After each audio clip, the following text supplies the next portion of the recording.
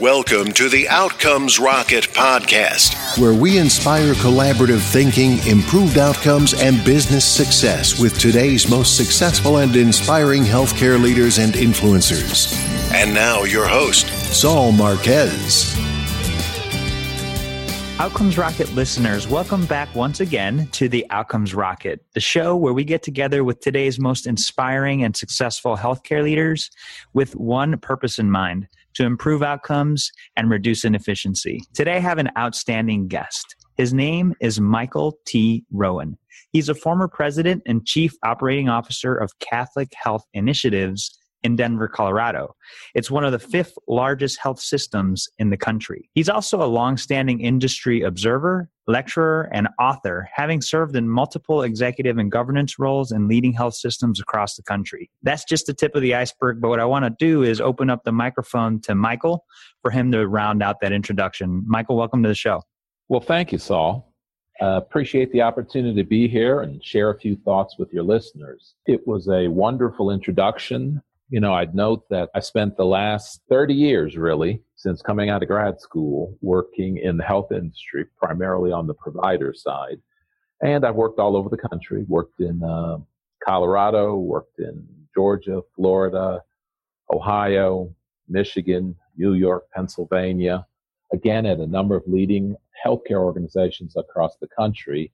And so I've been privileged to understand and see what's sometimes on the cutting edge out there. Absolutely, Michael. You definitely have had such a breadth of not only experience in the healthcare system, but also geographically. And one of the things that struck me when I met you a couple of weeks ago at the Denver Health IT meeting was just your presence. You know, you got an executive presence, and just when we got to talking, I was really inspired by some of your ideas. And so really glad that you're able to make time to be on the show. And then also recently saw an article that you put out on population health and your thoughts on that. And I'm excited to be able to dive into some of that during our interview today. Well, thank you. No, I've been working over the last few months to try to put out about an article, if you will, a month, sharing some thoughts on different subjects. The latest, of course, is, as you noted, one related to population health.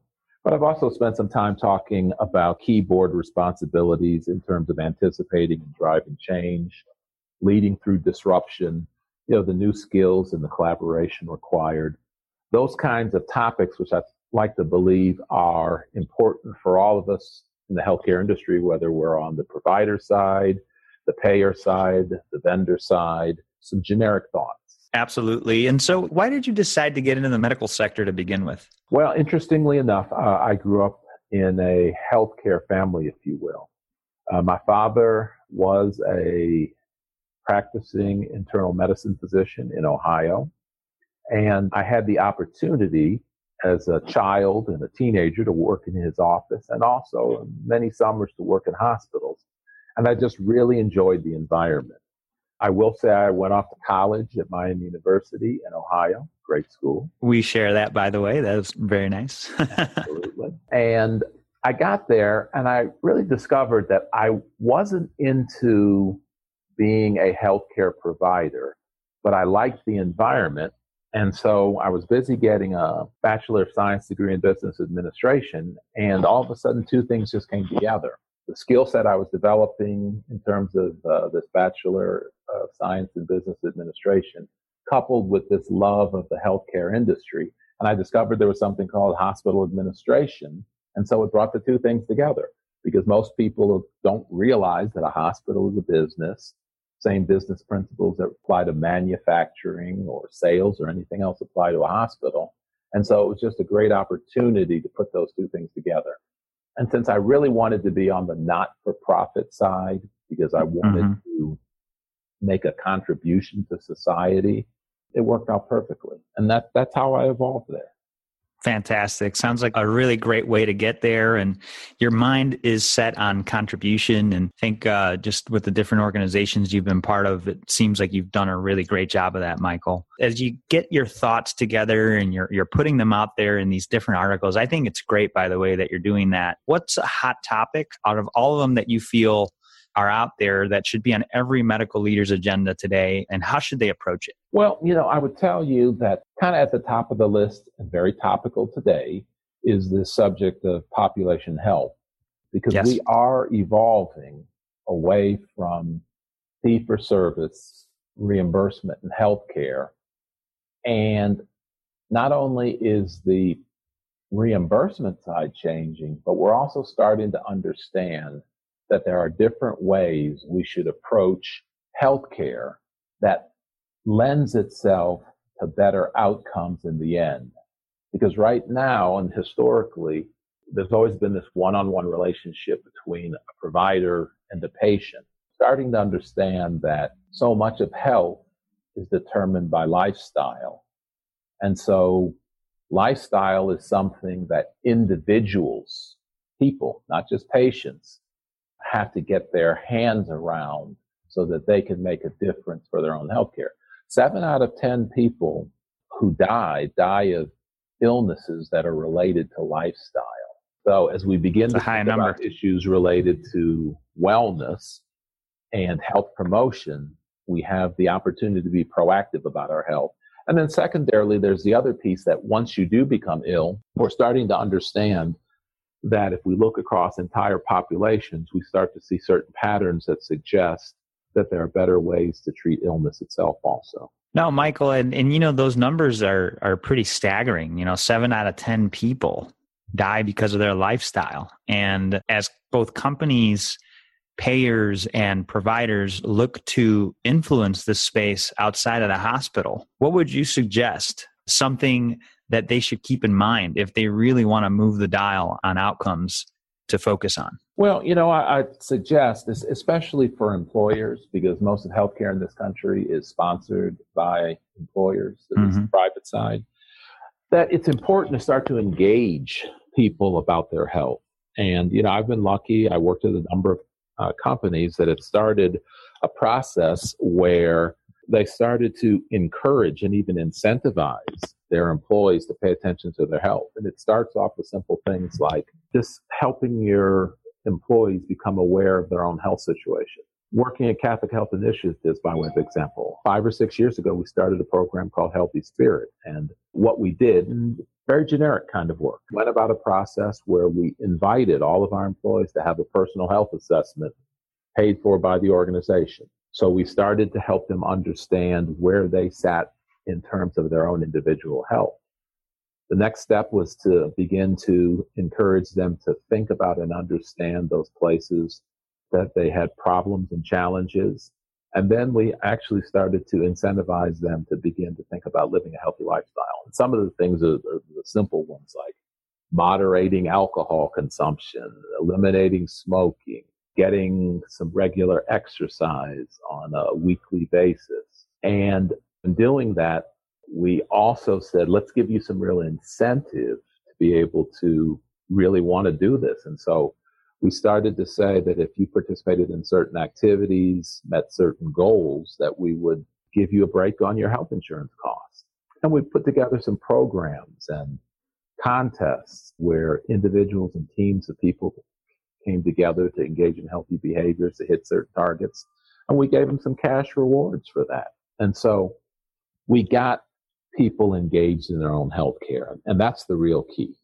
And through the span of the program of Healthy Spirit, Michael, did you find any differences in, you know, sickness or just outcomes that are worthy of note? Oh, absolutely. At Catholic Health Initiatives, using that example, we had about 130,000 employees.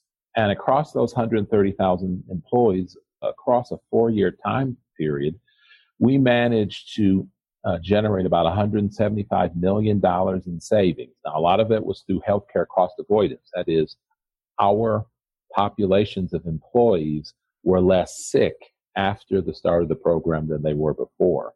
And in generating these savings, what we found was that we were able to reduce our annual health insurance increases and drop them from 8% a year annual increase before the program to about 2% after the program.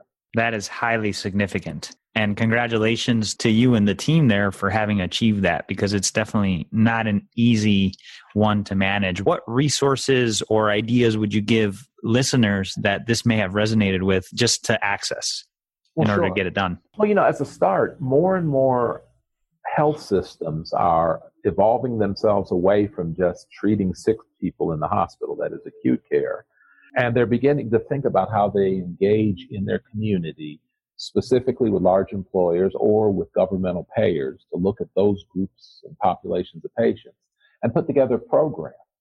Now, over the last couple of years, under the Affordable Care Act, better known as Obamacare, there's been a lot of conversation about putting health systems and employers at risk for the health status of, various populations out there. So more and more health systems are starting to say, we're in the business or want to get in the business of contracting with individual employers or contracting with governmental providers to take care of defined populations of patients, with the belief that if we engage in certain interventions, we can lower their cost of care, and that as part of the contract, we should get a portion of those savings. So when you hear about people going at risk for the cost of care, that's the thought process, that an organization like a health system, sometimes an insurance provider, will come in and say, we'll take this defined population of patients. We know this is their utilization rate, how much it costs. And if we can bring that down, we want a percentage of those savings. That's really interesting, Michael. And as the entire system does evolve and more and more folks are going toward this acute care to now employer government contracts to help reduce the cost of care, I think there's a lot of incentives in place that not only benefit our society, but also the health systems for doing it, and also the employers for achieving these goals. And, what are your thoughts on the other side of that? Because I feel like oftentimes it could be a feeling of like it's a zero-sum game, where if you're taking patients away from the hospital, then that's going to hit the bottom line of the actual hospital. What are your thoughts on that? Well, we'd like to believe it's really not a zero-sum game, but we also have to be realistic and say that if you're in a hospital right now or a health system, reimbursement rates are being reduced. And Yes. They're being reduced for a couple of reasons. One, our country cannot afford the percentage of the gross national product that's going into healthcare, especially when we understand and compare the health outcomes we see in this country with other developed nations. And I think many people have read the statistics that say the United States spends more per capita on healthcare than any country in the world, yet we are ranked somewhere around the 60 healthiest country in the world, and that there are actually some third world countries that have lower infant mortality rates and are starting to have longer lifespans than in the United States. So what we're doing is not working Right. as well as it should. So one, reimbursement rates are coming down anyway. Health systems have to begin to think about getting into other businesses, and they have to also understand that the incentives that have been put in place by the Affordable Care Act mean you're also not going to get paid unless you produce better outcomes. Because again, historically, health systems were paid based on just the fact that they did work. Right. Fee for service. They weren't paid based on the outcomes. And so more and more they're getting paid based on outcomes, or at least outcomes are influencing the payment rates, whether it be taking a hit in your reimbursement if people are readmitted to the hospital, taking a hit in your reimbursement if people are in the hospital longer than average, those kinds of things. Those great questions, Dolph. Absolutely, Michael. And I appreciate your responses. They're very insightful.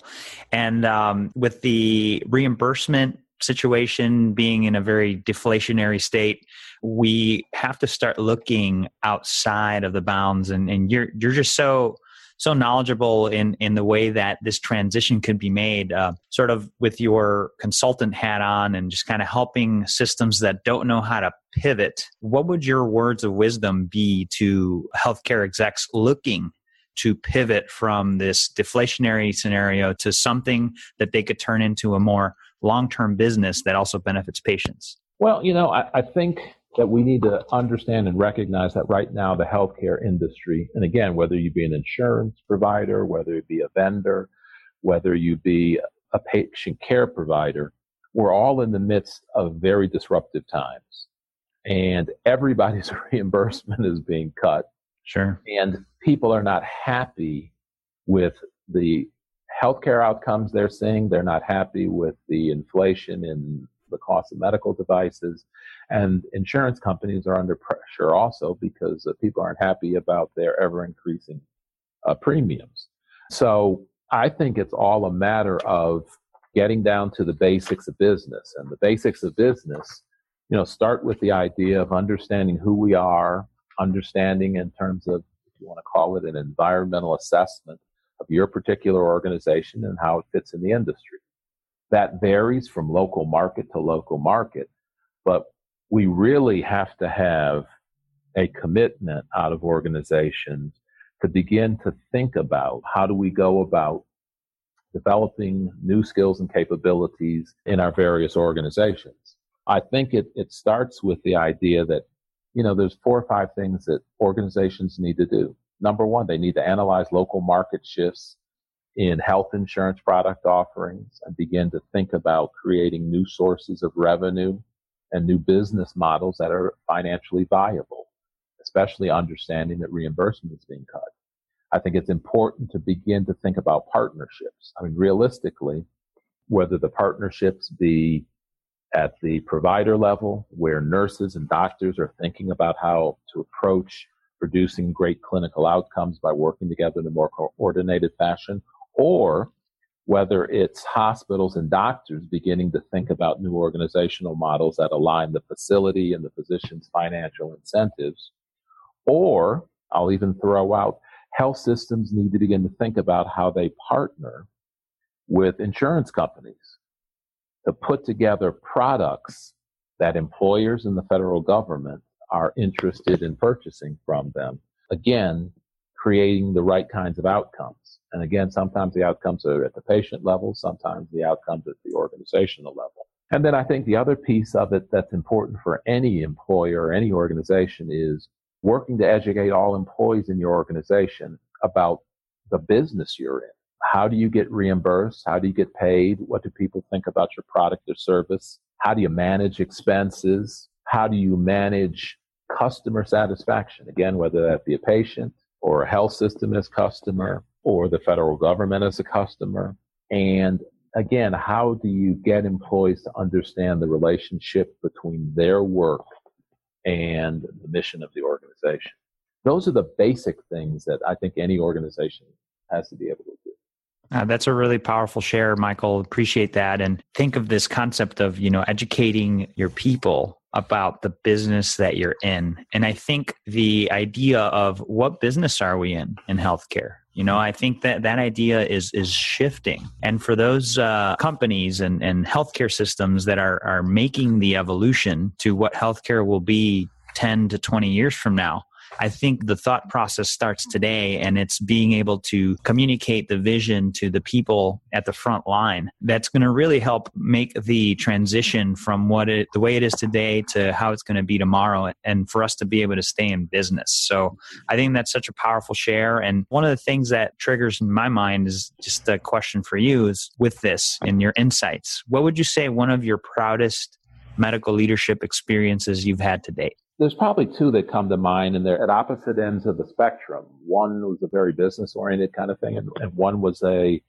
healthcare-oriented kind of thing. On the healthcare side, the biggest accomplishment I think that I was able to engage in was over the last 5 years, right before I left CHI, we turned our organization around and became very committed to an understanding that we had to improve the quality of care. The reality wasn't that we were providing poor care. We were just providing very average care. And the challenge is that if you go to any particular organization in this country, what you'll find is there's wide variability in care. Anybody can come into a hospital and spend anywhere from 1 to 5 days, spend anywhere from $5,000 to $10,000, all for the same illness. The challenge is there's 100% variation in the quality and cost of care that any individual patient has. And that's to say, a patient can come in hospital A and be there 5 days, spend $5,000, and have 2 complications. That same patient could go in another hospital or even the same hospital with the same problem and be there for 10 days and spend $10,000 and have 4 complications. So we began to think scientifically about setting up standards within our organization by service line, that is by clinical service line, whether it be orthopedics, cardiovascular services, et cetera, and to begin to challenge the clinicians, nurses and doctors, to think about looking amongst themselves to see who had the best outcomes and beginning to replicate some of the practices of those individuals. And in doing that, we were able to reduce the mortality rate in our facilities, and there were 100 hospitals in CHI, by 5%. Now, that is a huge number of people who lived to tell the experience of having been in the hospital and having a serious illness. Yeah, that's a big reduction, 5%. Made it through the process. And we did it by standardizing care in the organization and by challenging physicians to think about looking at best practices. Now, on the business side, and this was a success that was probably 20 years ago, but it was really important. I came into an organization at the time I was working in Ohio, and that organization had significant management challenges and significant challenges with its employees. And across a 2-year period, we were able, and this is going back to something I talked about earlier, to engage the employees in our organization around the mission of the organization and help them understand what role they played in the organization. I started at the organization, and at the time there were unionization attempts that were taking place in parts of the organization. The organization endured a 10-day strike among some of its employees. And as an organization, we just had a myriad of problems in terms of employee relations. But we put in place, if you will, a credo that said, for our employees to do well and to be a part of our organization and to be happy, we had to have good management.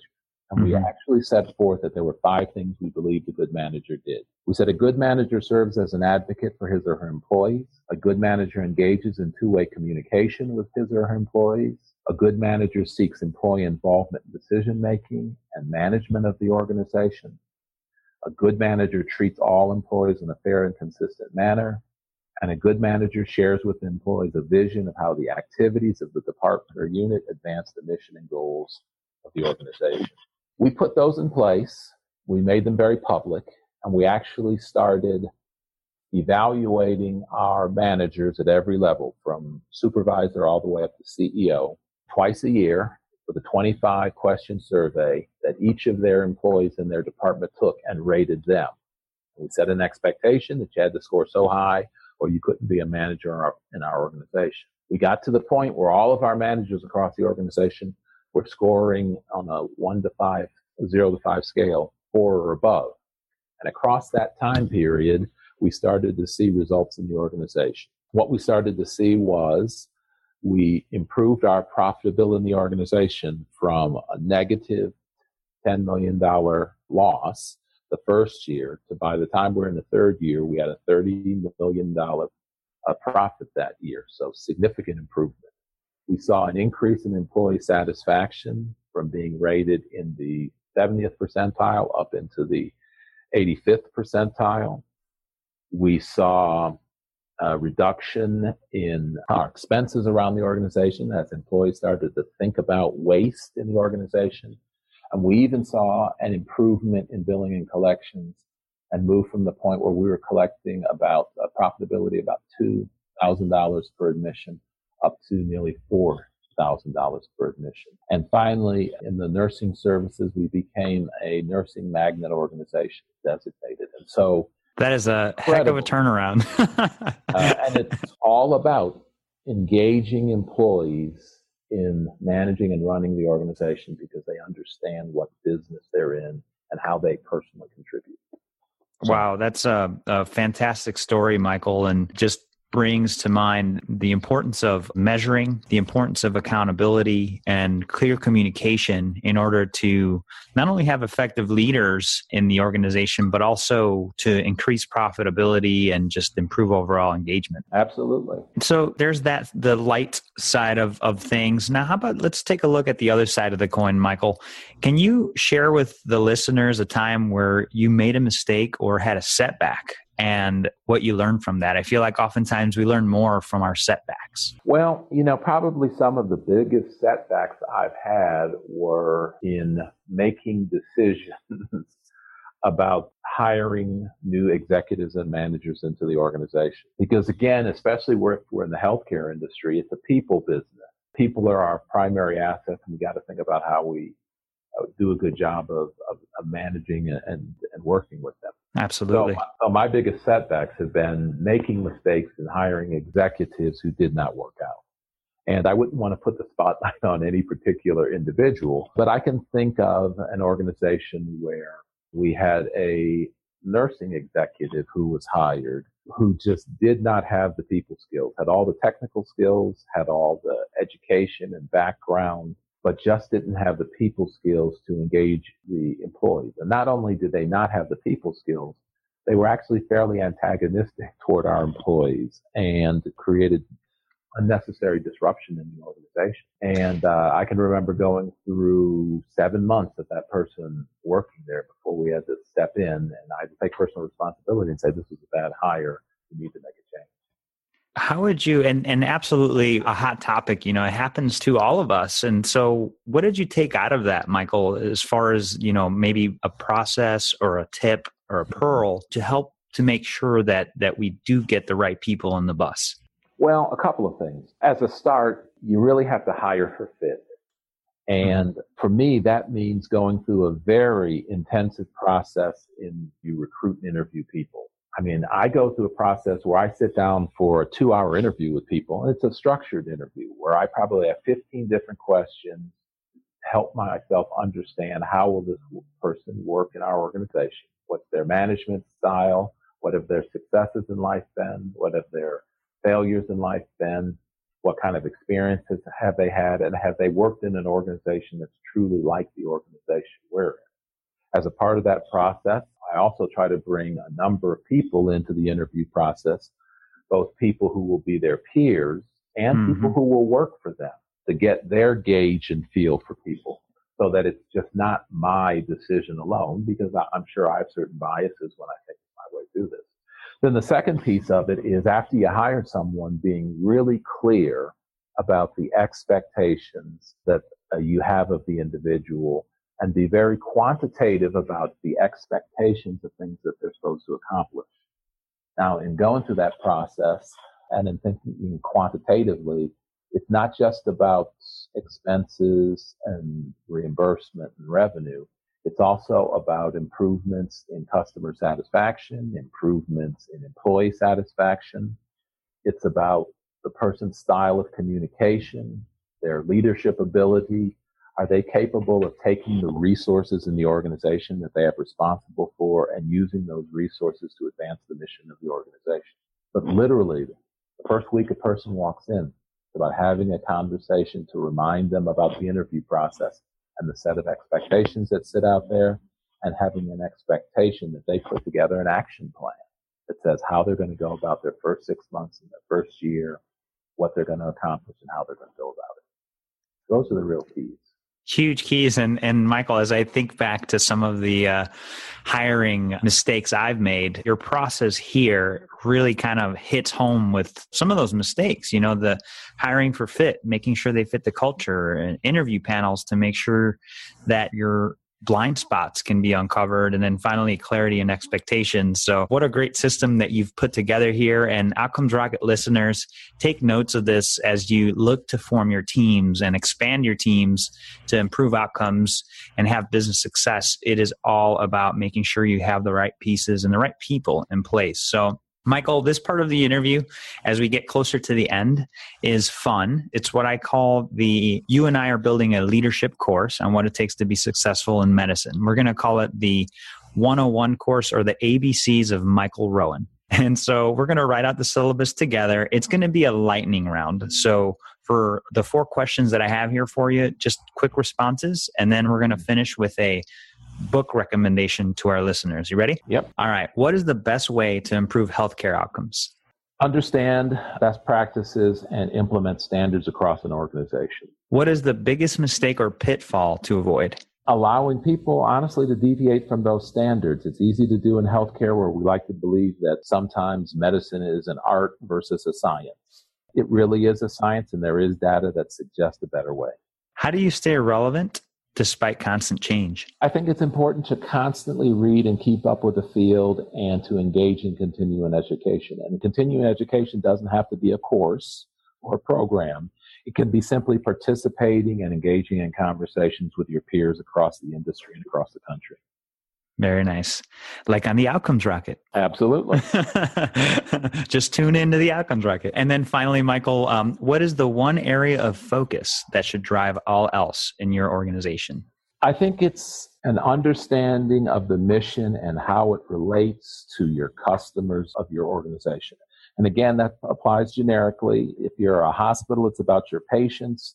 If you're an insurance company, it's about the employers who contract with you. If you're a vendor, it's about producing products that your customers want to purchase. Wonderful. And what would the book be that you recommend to our listeners for the syllabus? Well, this would be an interesting one in keeping with the idea of fun. Years ago, I read a book, short read, called Everything I Need to Know in Life I Learned from Watching Star Trek.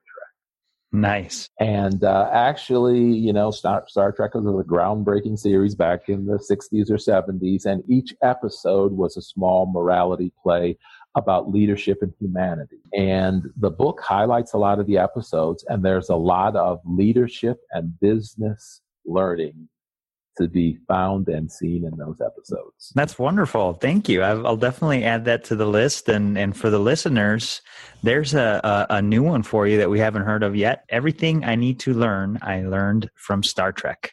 And who's the author of that, Michael? Off the top of my head, I could not tell you. No problem. No problem. What we'll do is we'll look up the author. And if you go to outcomesrocket.com/Michael, you'll be able to access this entire interview, show notes, any resources that have been mentioned, including this book with the author. So you'll be able to head over to the site and check everything out there. Michael, just really want to thank you for being on. Before we conclude, just want to have you share one final thought and then the best place that the listeners can get in touch with you. The easiest way to get in touch with me, first and foremost, is probably through LinkedIn.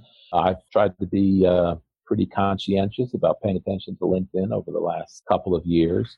I can also be reached at Michael T. Rowan 2016 at gmail.com. In terms of a thought to share, I think it's important as leaders for us to think about the concept of servant leadership. The idea that it's not about us as individuals, but it's about the organization, and it's about, especially for leaders, people who are higher up on the pyramid, if you will, to be thinking about how do you empower those below you to accomplish the mission of the organization. Because the reality is any one individual can't get it done, but we get it done through the people who we support. Again, the concept of servant leadership. Fantastic, Michael. Hey, well, listen, I really appreciate you jumping on the show, and looking forward to staying in touch with you and seeing the great things that you do for the health system. Thanks again. Thank you. Thanks for listening to the Outcomes Rocket podcast. Be sure to visit us on the web at www.outcomesrocket.com for the show notes, resources, inspiration, and so much more.